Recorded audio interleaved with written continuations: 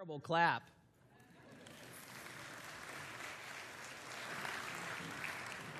Let me say thank you to Johan and Ferline for filling in for Kathleen.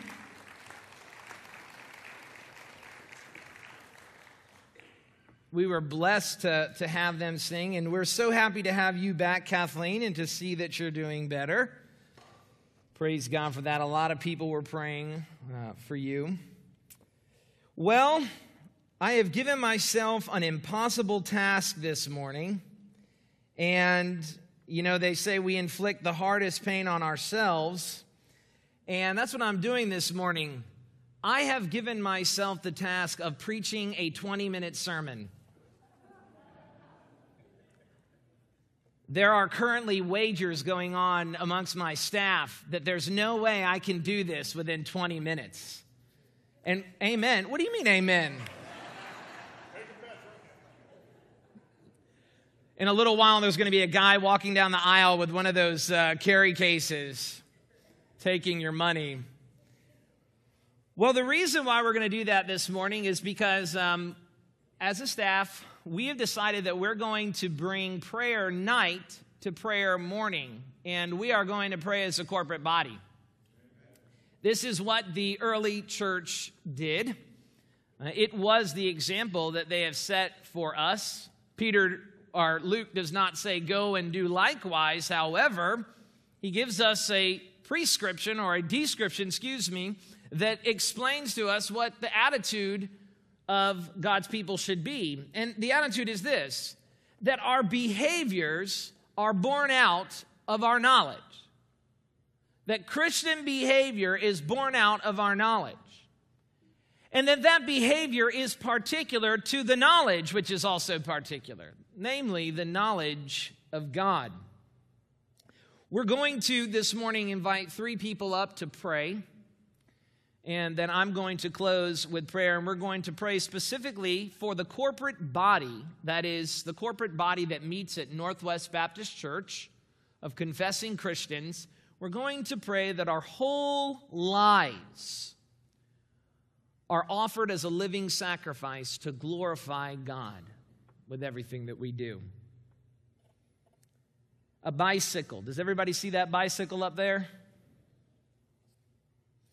A bicycle has many parts, and there are necessary parts and there are sufficient parts. And necessary parts are what have to be there in order to have a bicycle, but if you only have those necessary parts and you don't have the other parts, you're not going to have a sufficient bicycle. So if you only have 2 tires, you don't have a sufficient bicycle. You have necessary parts of a bicycle because you have to have 2 tires in a bike, but you don't have a sufficient bicycle. You have to have all of the parts to the bicycle to have a real bicycle, and they not only have to be there, but they have to be in the proper place. Men, that's why the stores give you instructions for bicycles. It's to teach you how to put the parts in the proper place so that your child doesn't go over the handlebars based upon your faulty construction. So it's not enough to have the necessary parts of the bicycle, but you have to have all of them together and in their proper place. Some people would call that an irreducibly complex object. In other words, I've got to have all these parts in their right place, and if I don't have one of those parts, it won't function. The Christian life is an irreducibly complex thing.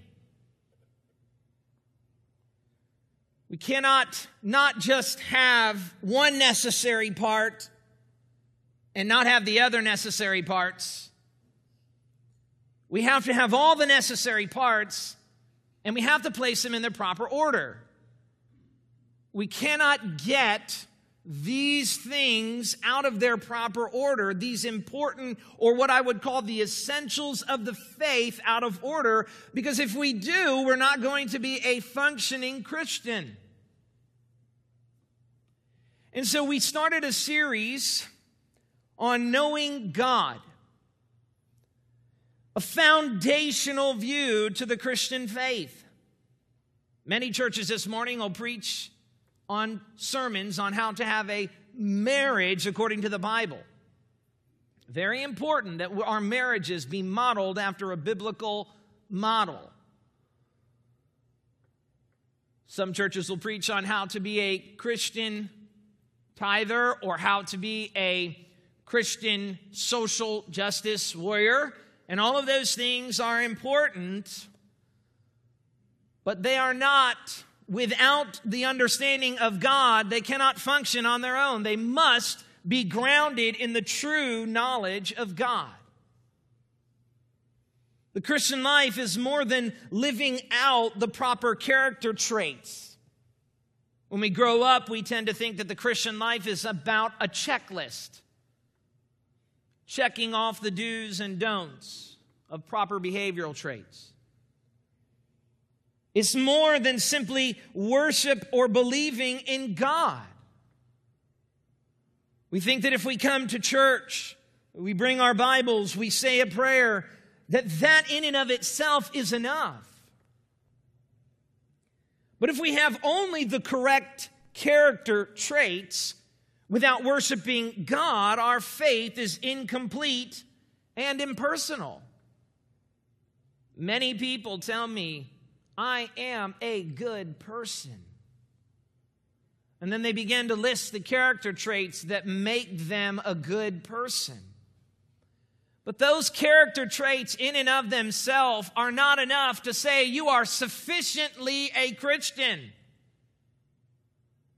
Other people will tell me, yes, I'm a Christian, I go to church and I read my Bible and I pray, but they don't have the Christian character traits that accompany the true knowledge of God. And so both are necessary, but without the other, both are insufficient. It is faith, it is works together. However,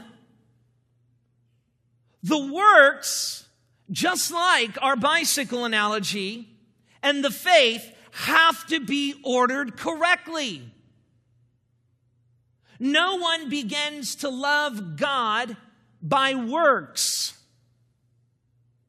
The proper love of God is born in us by the Holy Spirit, and the outgrowth of that love for God turns into works. That is the proper relationship. So if we only worship God and our faith doesn't have works, it's incomplete. If we only have character traits, without worshiping God, our faith is incomplete. If we worship God without the right character traits, our faith is incorrect. And neither are sufficient to what it means to be a Christian. Either way, both correct Christian character traits and worship of God are not in themselves and by themselves enough to be deemed an adequate Christian life. And these two cannot be out of order, since they are also irreducibly complex. Faith, the just shall live by faith. But James told us that true faith has works. That our works justify that what the Holy Spirit has wrought in us is real. Jesus compared it to a tree that bears fruit. If you're an apple tree and you don't bear apples, or if you say you're an apple tree and you don't bear apples, you're not an apple tree. At least, not a good one. Not one that has any use according to Jesus. And these are his words.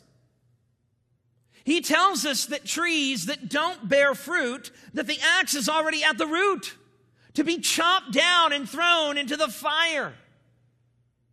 I built this beautiful squirrel house for Susan. She hired me. She spent hundreds and hundreds of dollars to invest in me getting these tools to build her this squirrel house. And it's beautiful.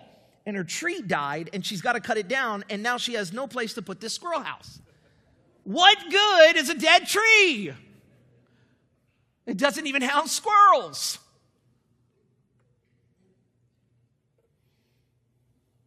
They're irreducibly complex, requiring not only that both correct Christian character traits and the worship of God be made manifest in our lives, and that they be placed in their necessary and sufficient relationship. And it is only here where the Christian character, true Christian character, can flourish. Here's my point this morning before I get into the application. In the conclusion of the sermon series on knowing God,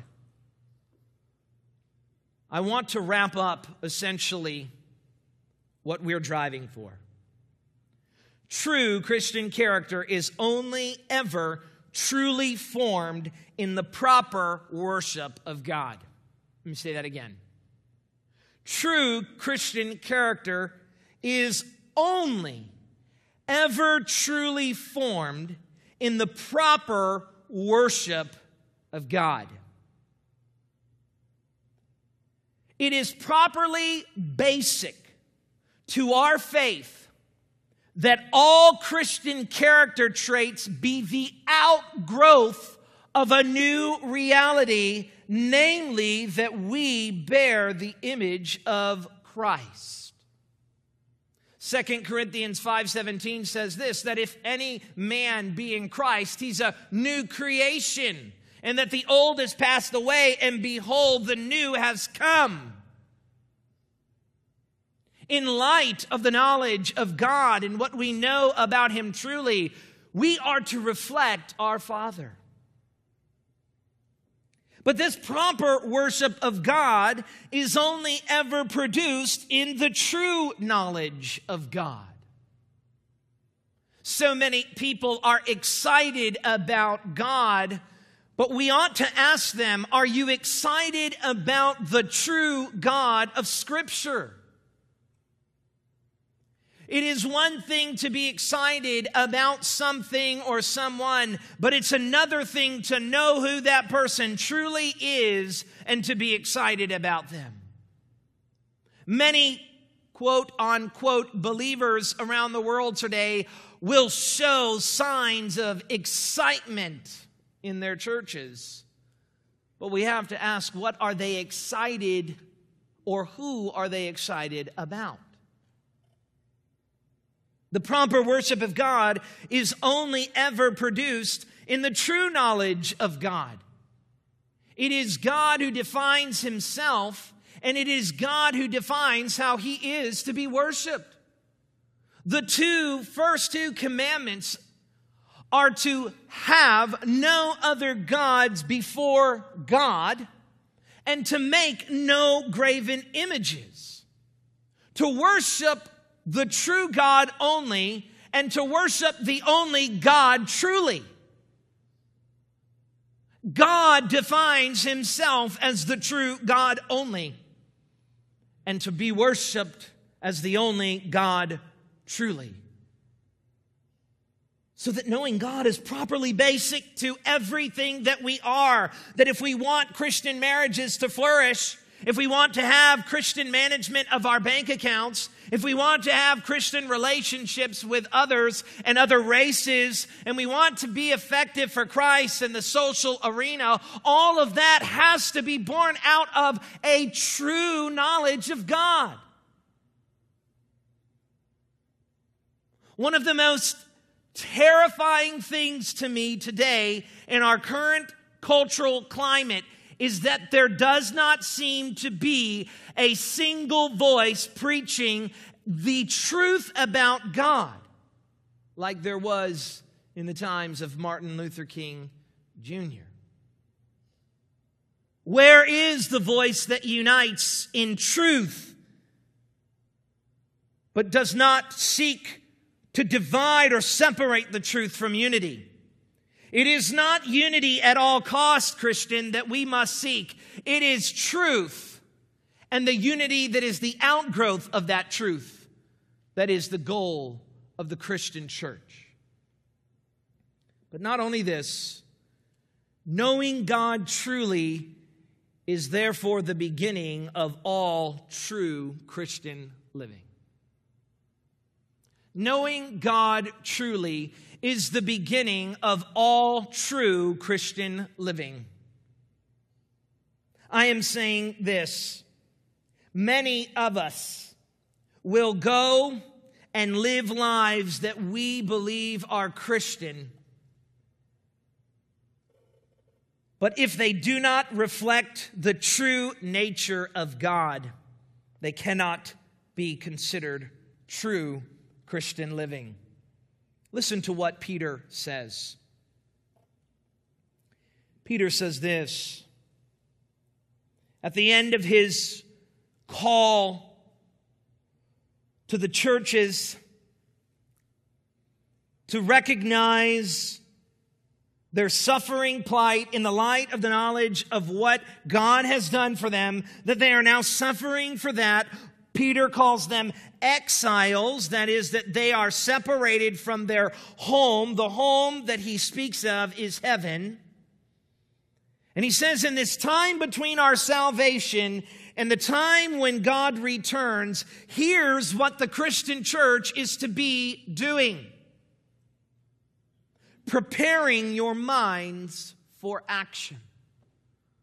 The word there actually means to tuck in or gird your loins, but to tuck in a long robe and be ready. Whenever I try and get my children ready in the morning and say, come on, let's go, they're never ready. They don't have shoes on, they're on the wrong feet. Kellen's wearing sandals when he needs to be wearing sneakers. Claire's having a nervous breakdown because she doesn't like purple, she wants black. They're not ready. I'm ready. The word here means to be ready. And it calls back to Luke where Jesus said, be ready. The servants must be ready for the master's return. And we are to be ready in our minds, preparing our minds for action, being sober-minded, set our hope fully on the grace that will be brought to you at the revelation of Jesus Christ. What's interesting about this passage is that there's only one verb in the imperative. That means the command, and the rest are taken from it. And it's this: set your hope fully on the grace that will be brought to you at the revelation of Jesus Christ. Essentially, Christians, the motivation for preparing our minds for action and being sober, that is self-controlled in our thought and having a right life, is based in the true message of God's return. So that the verse would properly be read, set your hope fully on the grace that will be brought to you at the revelation of Jesus Christ, by preparing your minds for action and being sober-minded. In other words, it is the truth of the knowledge of God that should be preparing our hearts for worship. What makes this Lord's table special is not the bread or the wine, it is the truth that it conveys. That it is Christ's body, not yours. It is Christ's blood, not yours. And this morning ought to be a moment of spiritual nourishment.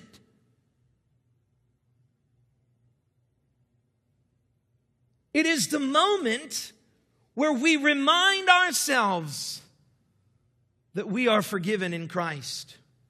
It is the knowledge that Christ is coming again that should keep us on our toes and on our P's and Q's, prepared with a sober mind, ready for God's return. As obedient children, notice this: the word child speaks of the relationship that we have with God as our Father. But as I made mention of several weeks ago, that relationship that we have with God as Father is not based upon being human. It's based upon being adopted.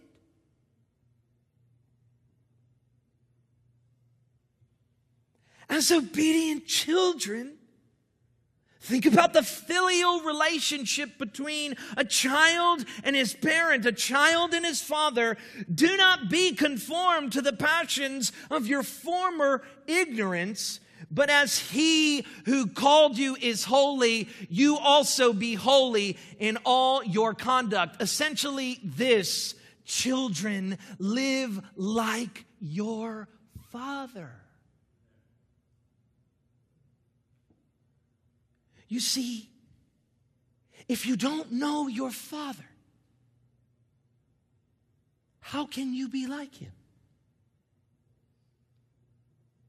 If the Christian life is about do's and don'ts and not about the person of God, how can we fulfill this command to be like Him? We don't even understand some of the commands that God gives us to be like Him because we see them as dry commands. Why would God say to me, I can't actualize this physical, erotic love that I have for this person even though they're not my spouse? Why would He say no to me? Does He want to torture me? Why would He keep me from enjoying the passions of the flesh? It is because He is your Father, and your Father knows what's best. Your Father wants what's right for you. If when you're out there in the world and the only thing you have to go on for obeying the Christian character traits is this character trait versus this one, and not a love for a person, how will you ever succeed and make it all the way to God? I know many young Christian people who love God, who say they love God, and they were showing this in Christian character traits, but when temptation came, their faith was in a list of morals rather than in a person, rather than wanting to please the Father. Even when you don't understand why your Father has asked you to do this, why your Father requested, it is my love for my Father that makes me want to obey. It is not my necessary understanding of this trait He wants made manifest in my life, but it is my love for Him. And though He asked me and I don't understand, I obey because I love my Father. Those of you who bet for the under, sorry.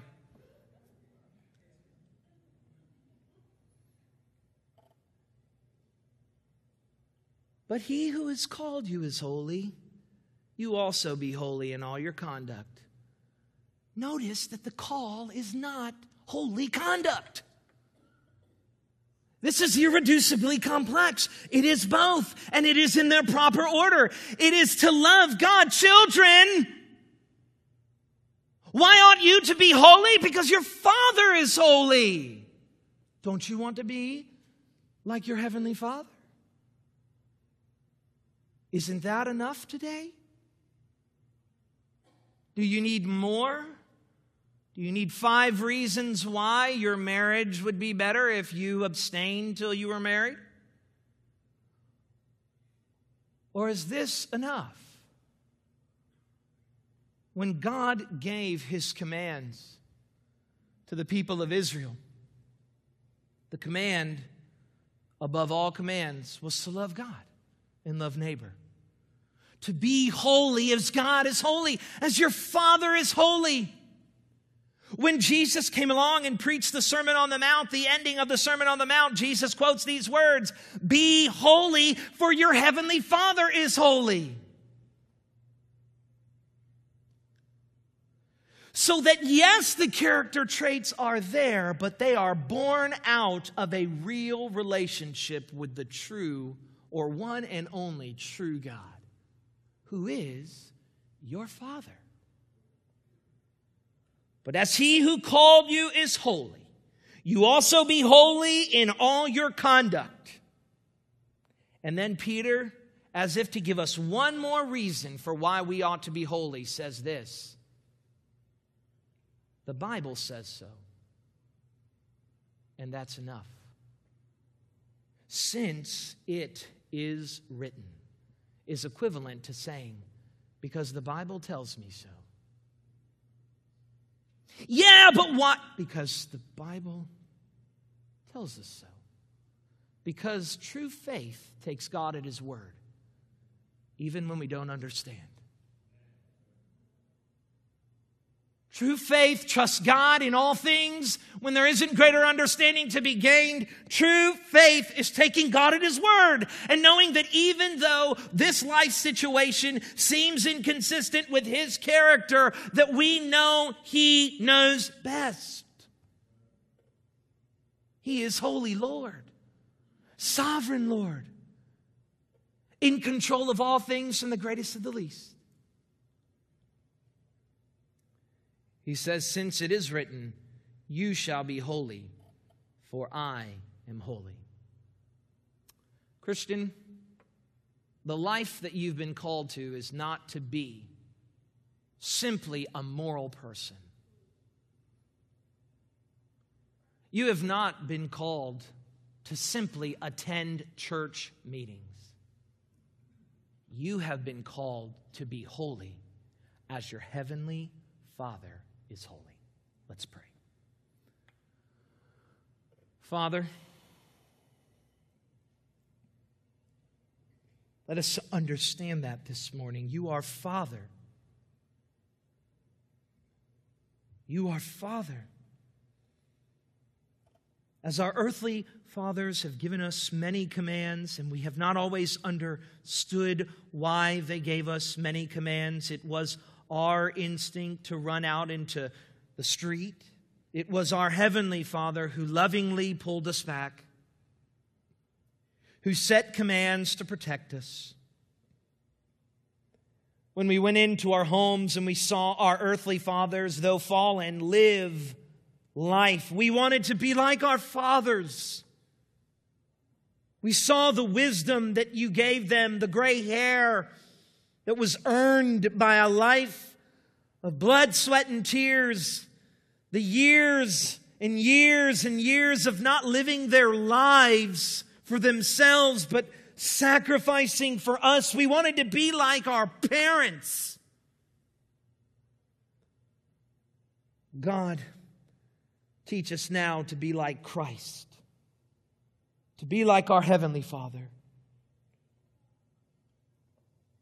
God, you did not count equality with God to be something grasped. Christ, you came to this earth not to be served, but to serve and to give your life as a ransom for many. It is my prayer this morning, Lord, that we would reflect your glory, that we would love you, Father, and that we as Northwest Baptist Church would reflect your glory in all that we say and do. We love you. Amen.